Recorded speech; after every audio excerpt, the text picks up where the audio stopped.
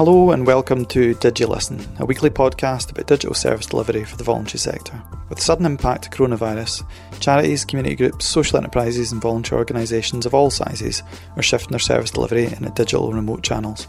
We've been hosting online weekly chats with folks from all kinds of charities, experts and people in the front line about what they're learning and how charities can make use of digital to reach people more than ever before.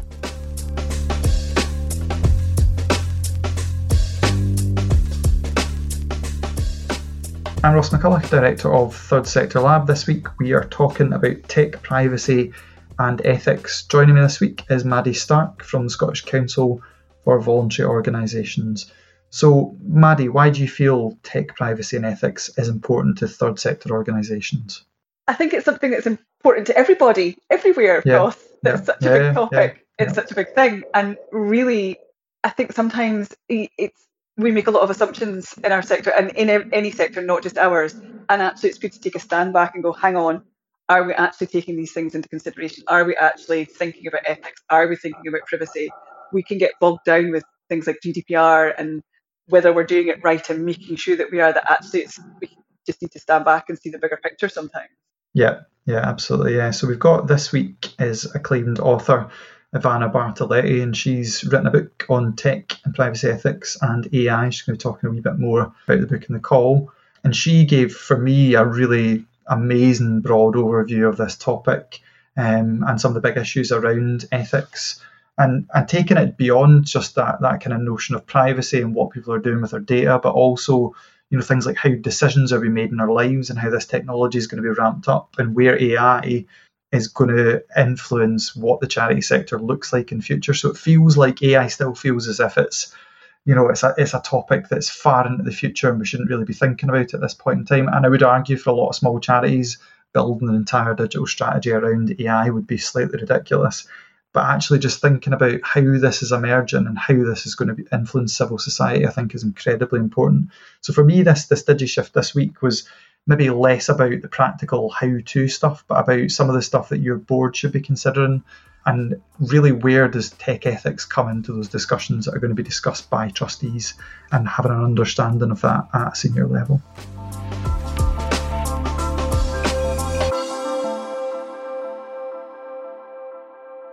I just want to start by saying why I wrote the book. I love the book because I've been in privacy law for quite a long time. And I started to feel a little bit of unease around surveillance. Then I went into human rights, and life is strange. I was in Italy at the time. Then I moved to the UK and other places. Over the years, my approach to privacy changed a lot. And it went from a very sort of individualistic, I want to protect my data, safeguard my information, to something different. It went to something like, my data is very much a public value. And I think this has been so true, and I felt it so much during COVID, where we've all felt, and we still feel, I think, very much interconnected and interdependent on each other.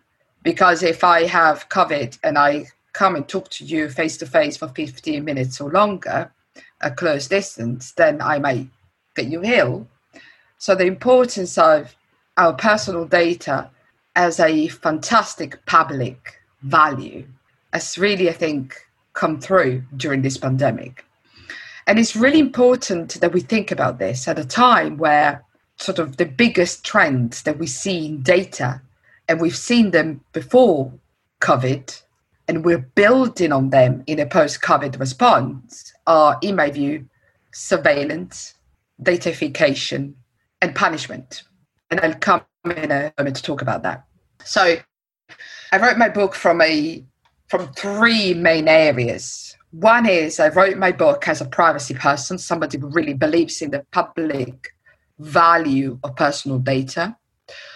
But I also wrote my book as a policy person, as somebody who believes that the digital dividends in our society have not been shared equally between all of us. And I wrote this book as a feminist. I'm a proud feminist. And for me, feminism is all about power. And I was growing up and I was navigating through privacy law and understanding what is the impact on technology on the way we live, I came across very quickly the fact that in our digital world, there is one element, which is the asymmetry of power which underpins it. And this asymmetry of power is what really got me thinking a while back. And it is about, as I said earlier, it is about the digital dividends not being distributed equally.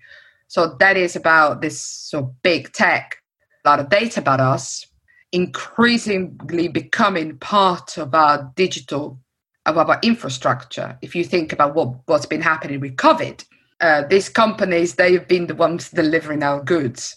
They are the ones where most people get the news.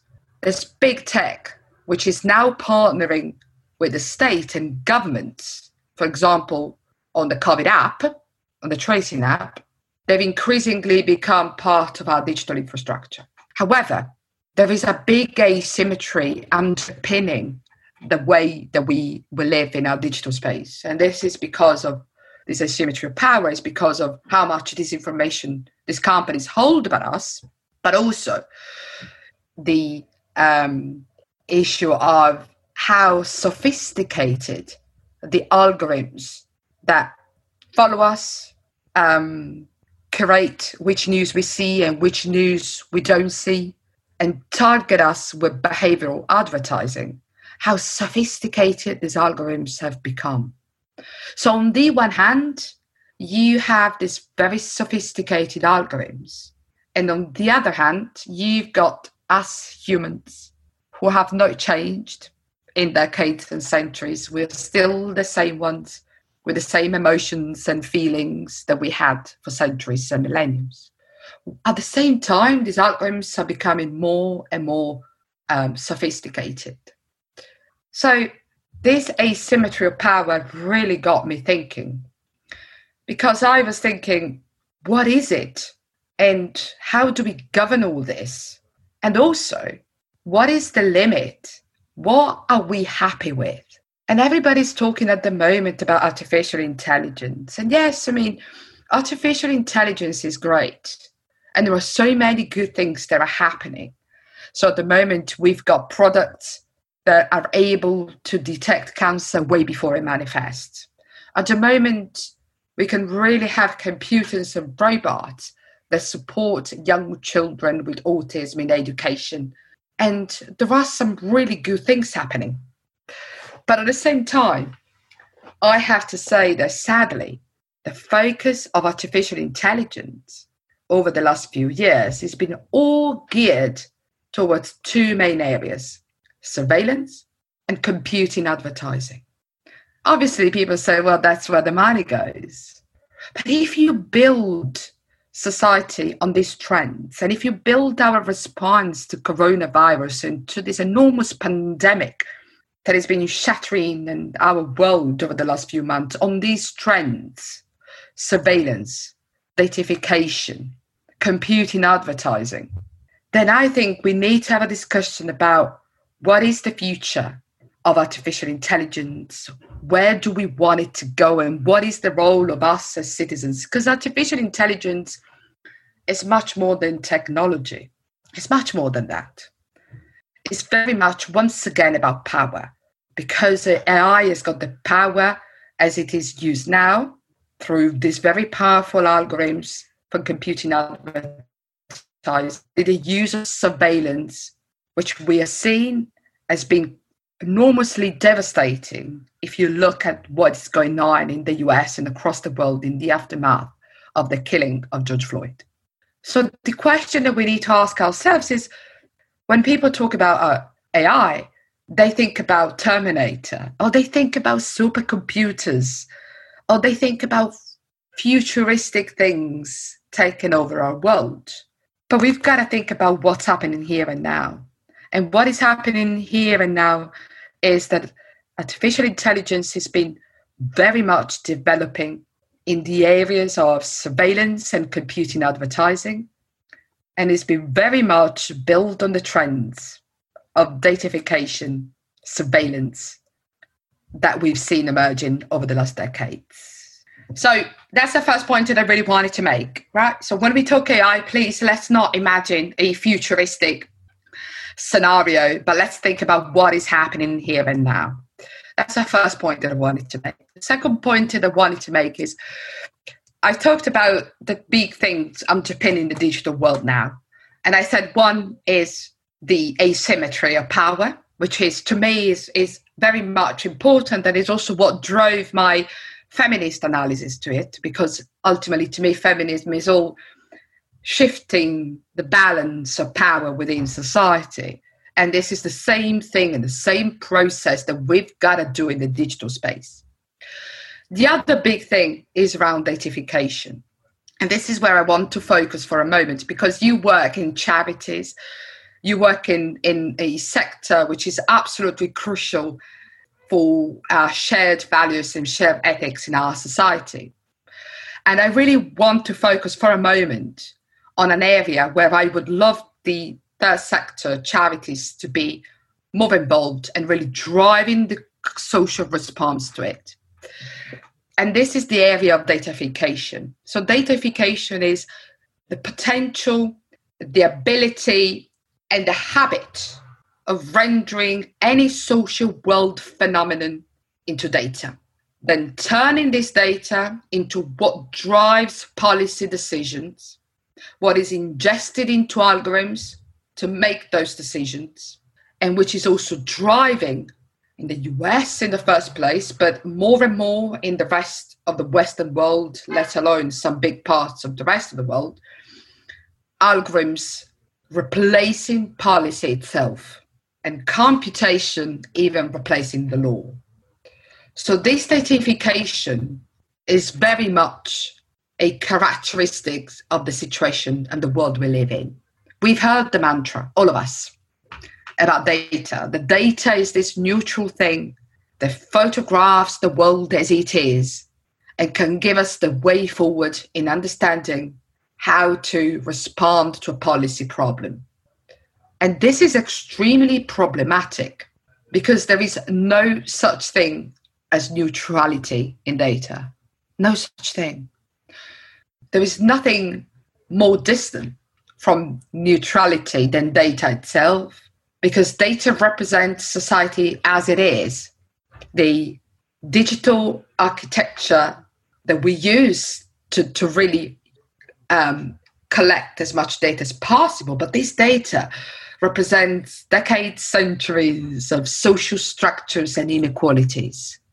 And when we use data to then ingest this data into the machines, into these algorithms, what can happen is that we then recreate and perpetuate the stereotypes that we've got into society, and we elevate them from stereotypes to prejudice because of the capacity that these machines, these algorithms have to scale up quickly the inequalities and bias that we've got in society right now.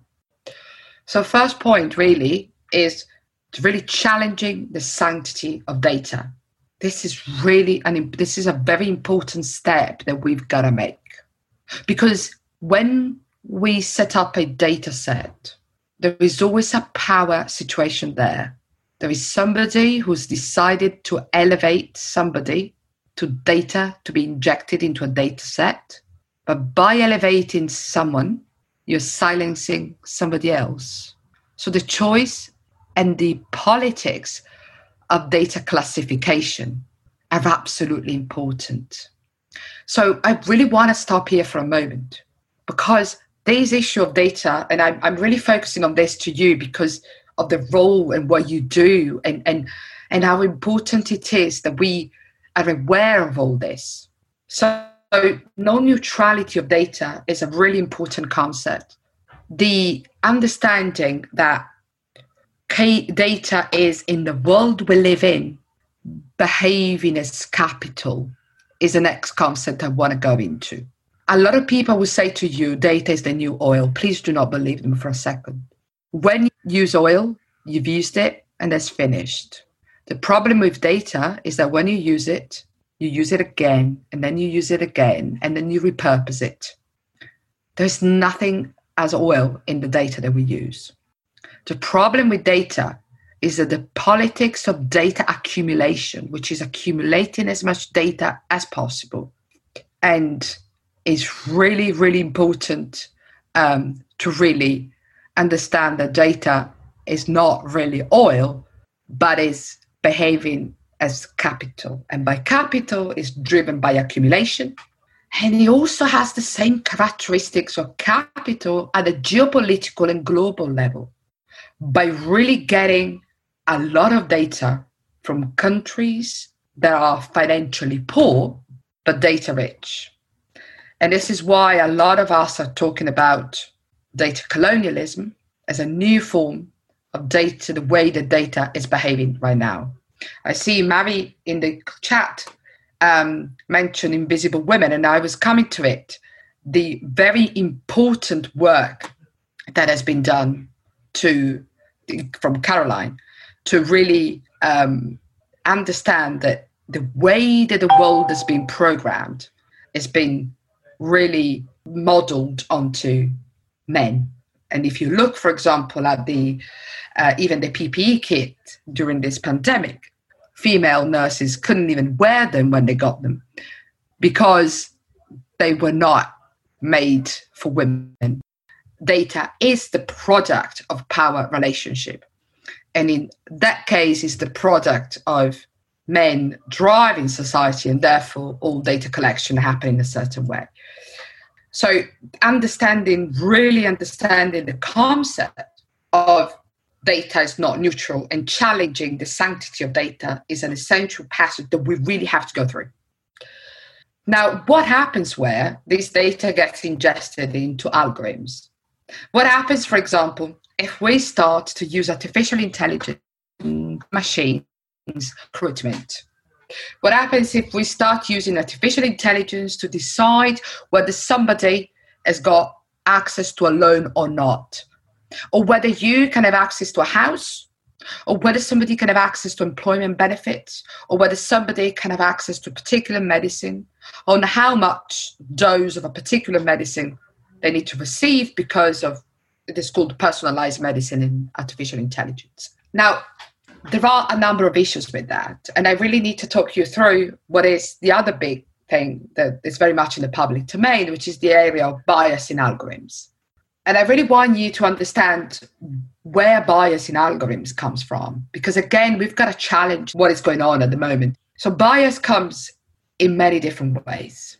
One way for bias to come in is all this data, which as we said is totally not neutral, used to then make these decisions. So you put all this data, which is historic data, which is the photograph of society as it is in 2020, and you take all this data, you ingest it into these machines, and then you get these machines to learn and to make decisions about it.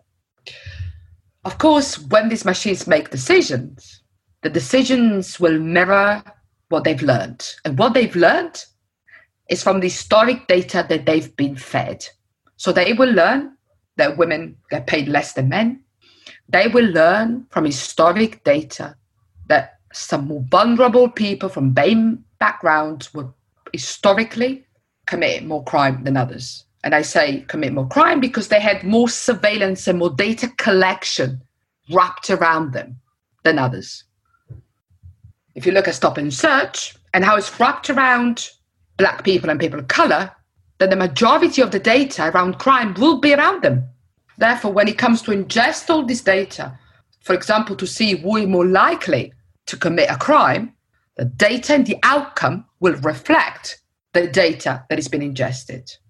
And I have a question for you here, because this is where I want people to really engage in these conversations, not just with me now, but around the kitchen table and with your colleagues and friends and everybody.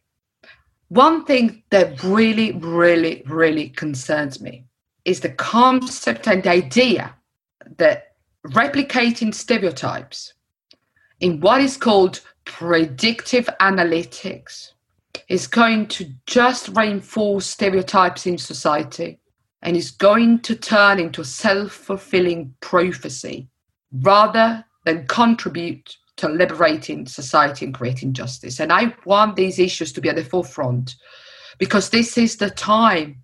This is the time. We are hearing a massive global demand for justice. And we've got to hear it and embrace it. And this is the time for us to ask the right questions. And it's happening at a time where companies like Pepsi, Coca-Cola, Starbucks, Unilever, they're pulling their ads because they know that if unfettered, if uncontrolled, if unaccountable, the architectural persuasion that we've built online by leveraging historic data will only reproduce the stereotypes that we've got in societies. And if you couple that with fake news, deepfakes, micro-targeting, we're not going to create a culture online which enables people to be more free, more themselves, and more liberated. So the issue of bias, which comes from data ingested into the machines, but watch out. And this is the key point I really wanted to make. If there is one point that I wanted to remember, people will try and say that the bias in the outputs of these algorithms comes only because of historic data. It's not true. Please, if people say we can fix it, we can fix a machine, we can fix the algorithm, and by fixing the algorithm, we'll have the perfect response, be aware the answer is no. First of all, because data bias comes in many other ways. And I'll give you an example, which could be a bit shocking, a bit extreme, but I think it serves the purpose at this stage. So let's say that I decide to use AI to recruit individuals. And instead of having HR people, I say, well, you know what? I'm going to use an algorithm. And I'm going to describe exactly who is my perfect employee.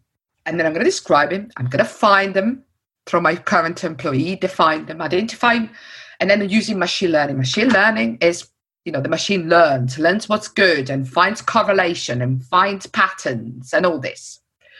And I'm going to say that for me, somebody who is good employee is somebody who comes to work every day at 8 o'clock in the morning, because for me, punctuality is really important. Now, if my office is based in central London or in central New York, where the rents are $5,000 a month for a flat, who is going to be able to come to work on time at 8 o'clock? The single mum with 2 kids who's got to take them to nursery in the morning? Or the wealthy white man who lives with no wife, no children, by himself in a flat? The reason why I'm mentioning this example, which is rather extreme, is to say the bias doesn't only come because of data, but it also comes because of the values on what's good, what's bad we put into the system. The proxies and the labels that we choose to define what we like and what we don't like. They say proxies, for example. A postcode, if used, can tell so much about people. It can tell you the color of your skin, how much money you have, and even if you're gay or not sometimes. So sometimes discrimination can come in. So there is so much, I think, that we need to understand and unpack. And I'm going to say to you, the concept that is really important in this, bias can come in for data put into the system, the labels that we choose, so how we define what's good about, how we evaluate it. It can also come in because you can identify a sample, but then the way that the algorithm works on that sample is very different from how it works across the general population.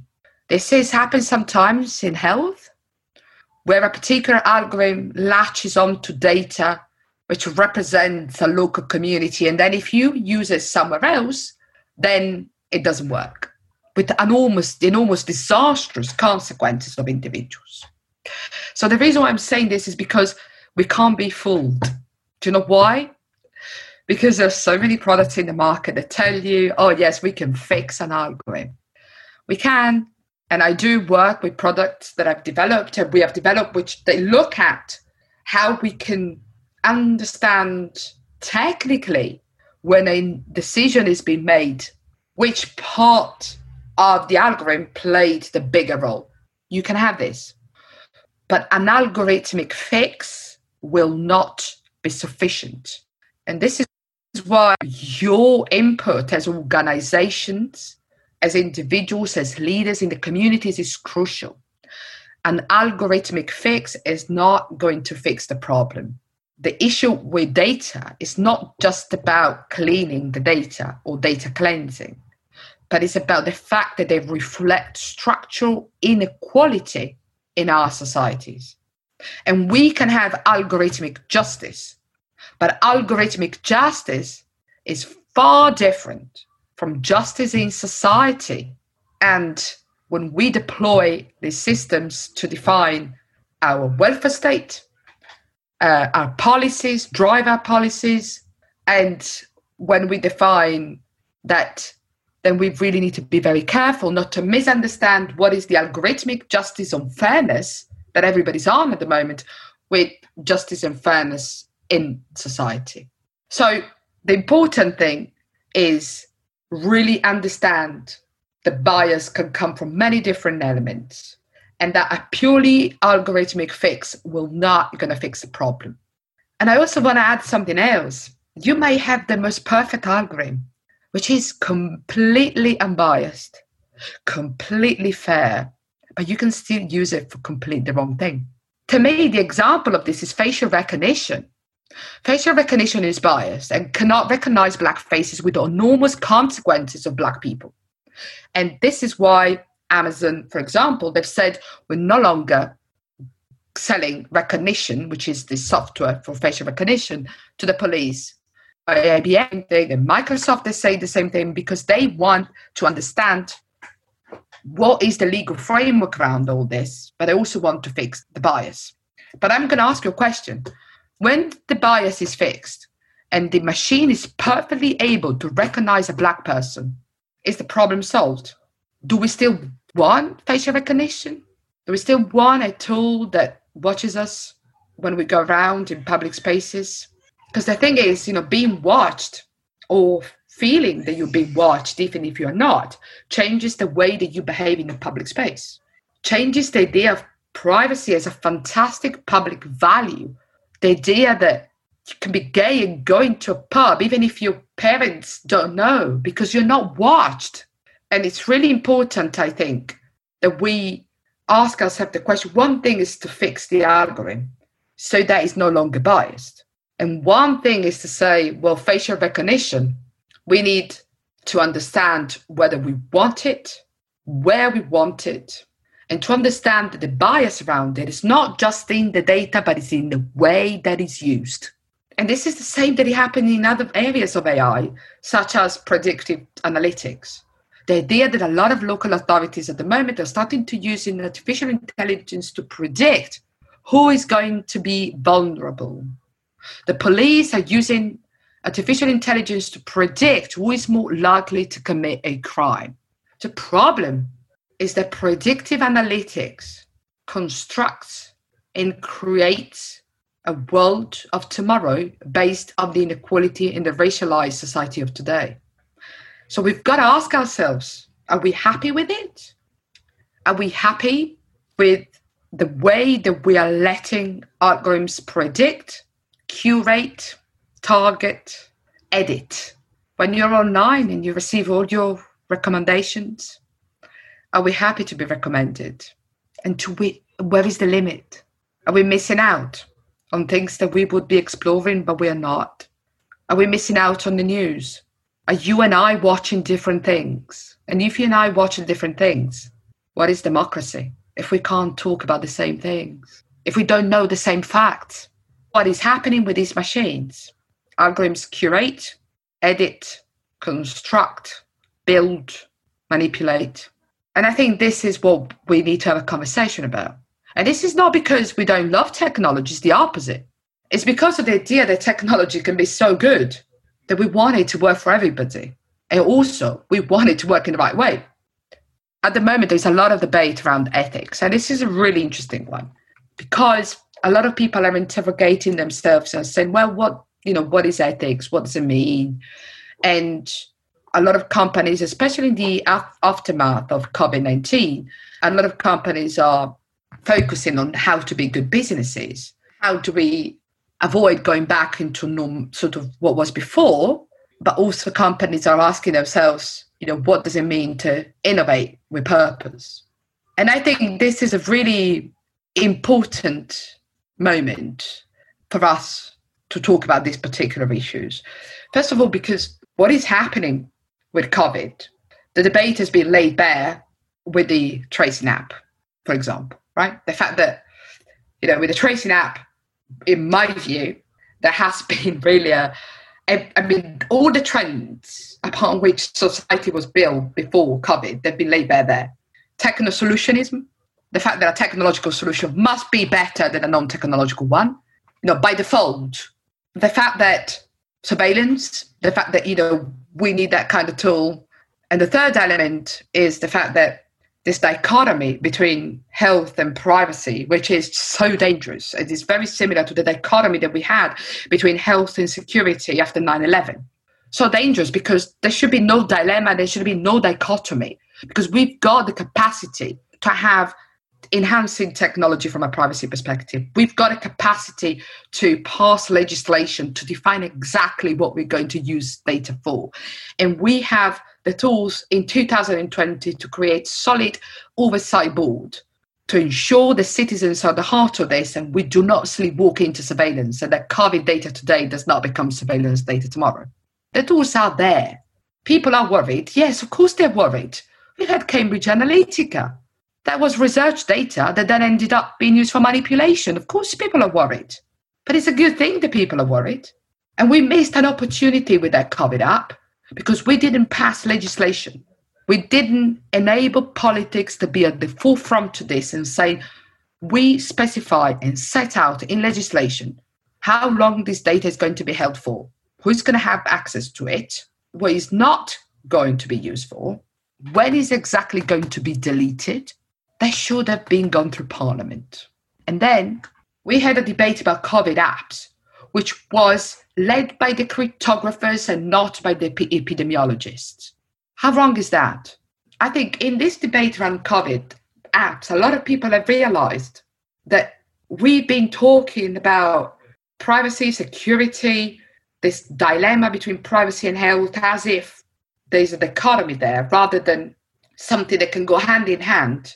And I think during this pandemic, we've really realized we've got to do something about this. We've got to rethink the concept of privacy as personal autonomy.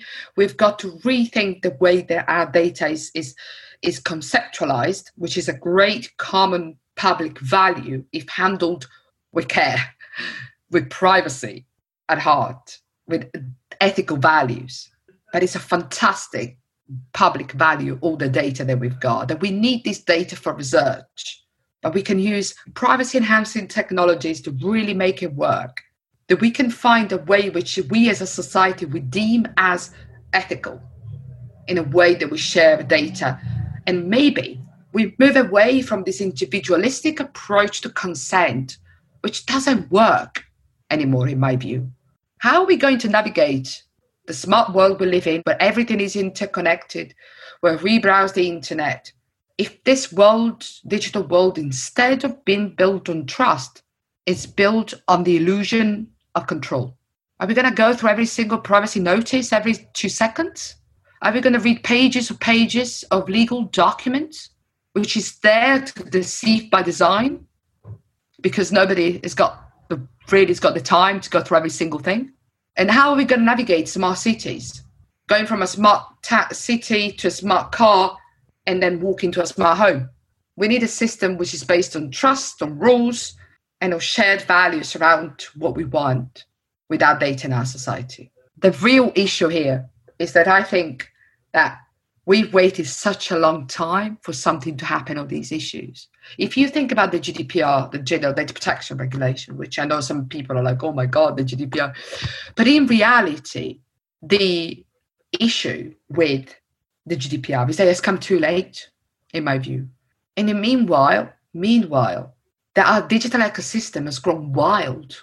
the digital ecosystem has become an architectural manipulation and persuasion, with sort of the supercomputer, the algorithms pointing at us as we navigate, as we browse the internet, hacking into who we are, hacking into our weaknesses, understanding what we fear so they can target us, like it happened with Cambridge Analytica, where if you were fearing immigration, you would get served ads about how Europe increased immigration. If you were identified and classified as an animal lover, you would get ads about how Europe hates animals. This is what's happened to our digital ecosystem. So I think it's really, really important that we as society, as people, as individuals, that we really stop for a moment and say, okay, we've got to go, this is not a topic for techies. This is a topic about shared values, politics, participation, and us being in the digital world, which is as important as us being in the physical world. And at a time where, thank you to people like Greta Thunberg, with putting the physical environment at the forefront, we've got to put the digital one at the forefront as well, because the two are so much interconnected. And they're interconnected for many different reasons, if only because of the computing power that artificial intelligence development need.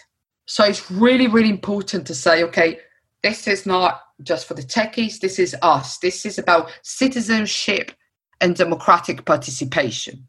And there are solutions in a way that we hold our data.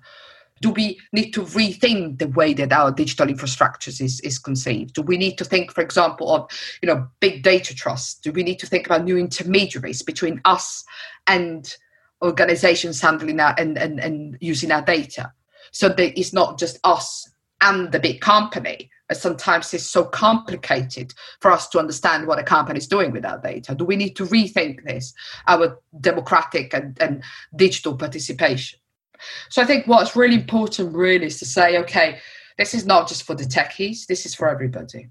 This is about really talking about the digital citizenship as important as the physical citizenship in the physical world we live in.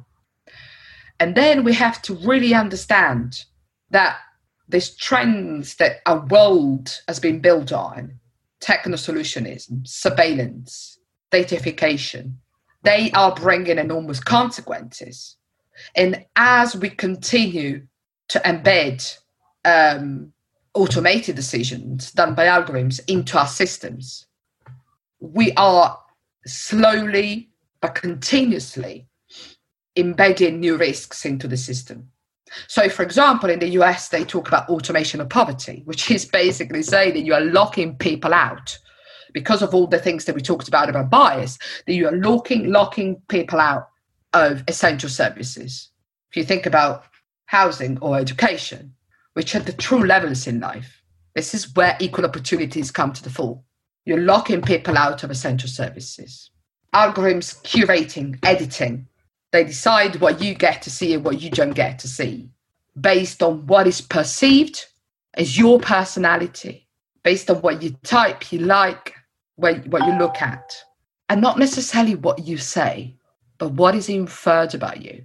Because our machines being fed a lot of data and then making correlations about facts, about behaviors.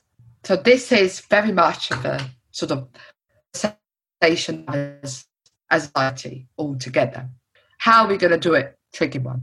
But surely it's really important that we don't let this debate and the wider topic of ethics and digital ethics in this space being decided by Silicon Valley, because that's not fair. That's us. That's affect us on a daily basis. So some people talk about privacy paradox. So some people say that it's a paradox because people say that they care so much about privacy, but then they end up accepting everything online. I am in two minds about this privacy paradox, and I'd be happy to discuss, but I don't think it's true. First of all, because there is no alternative. So it's not that there is an alternative to Facebook. No, there's an alternative to Twitter. These tools, they've become very much public utilities. Do you see what I mean? They should be treated as such as well, but they've become ingrained in our infrastructure. So there is no alternative. First point. Second point, I do think it's also a matter of presentation. And I don't think people go far enough and organizations go far enough in identifying ways to present data information to people.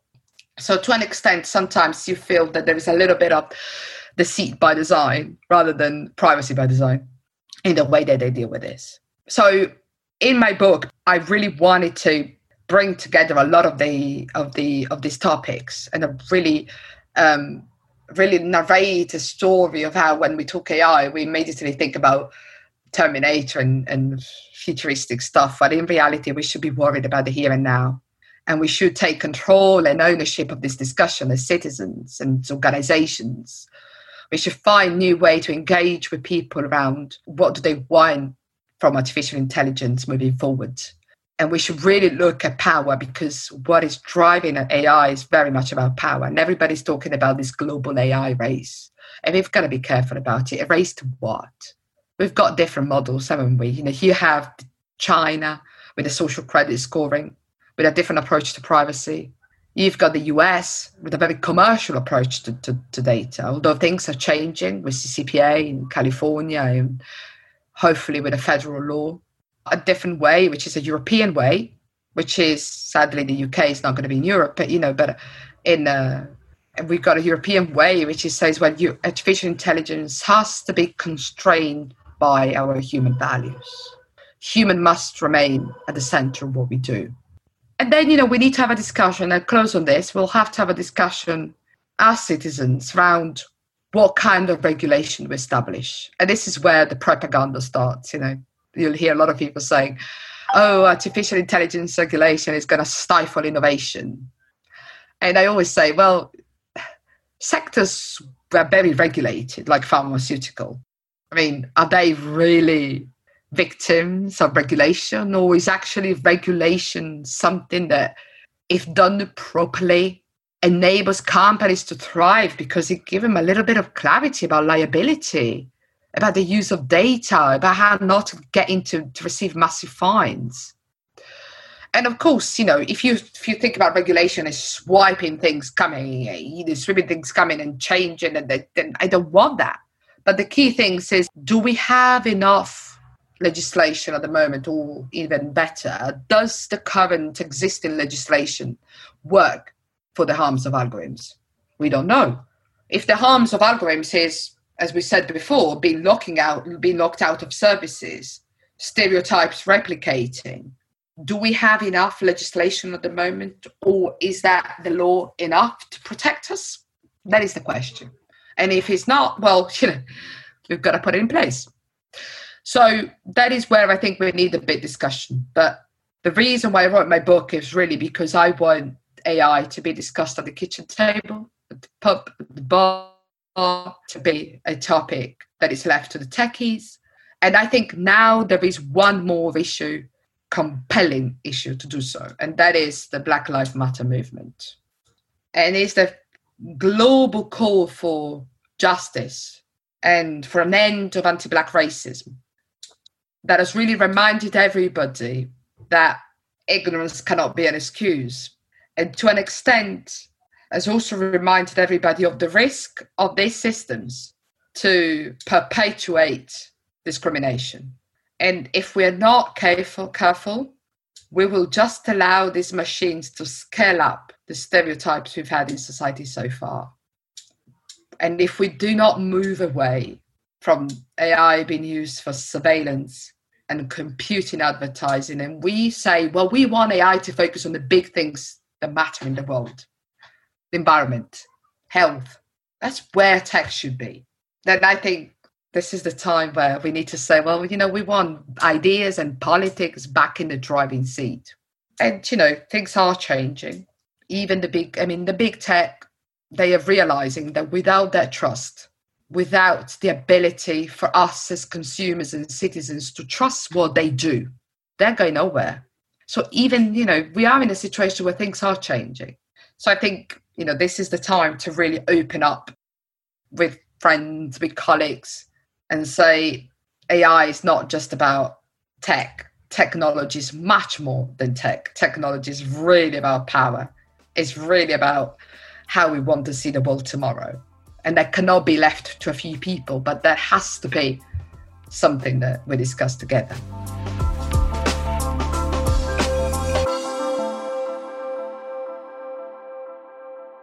So hopefully you found Ivana's points in there useful, and it's helped you really think about these broad, huge issues around tech ethics, privacy, and AI. Don't forget, we've got a huge amount of resources on the SCVO digital pages on the website, so loads of stuff to get you started thinking around digital service delivery. Alison Stone from SCVO has written some really useful stuff on online safeguarding and also cybersecurity, which ties in really nicely with the call this week. We're going to be back with future calls. We've got a really exciting one coming up on website accessibility and UX with Gareth Ford-Williams, who's the head of user experience design at the BBC. So that's going to be a really interesting call. Going to be useful in that build-up that we've had up to this point, where I think people are ready for that type of level of input. If you can join the Zoom calls, the links are in the description, but you'll also get them if you Google SCVO events. And you can find more podcasts in this series on iTunes, Spotify, and other podcast platforms. Do please subscribe, reviews, send it on to anyone that you think might find it useful. You can catch up with the SCVO digital team on Twitter at DigiScott. Thanks for listening, and we will see you next week. Bye.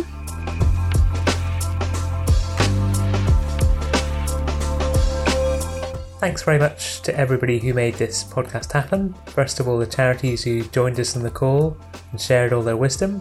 Secondly, Tech for Good Live podcast crew who brought it all together. And finally, we're part of the Catalyst, which is a UK-wide network supporting charities to make better use of digital.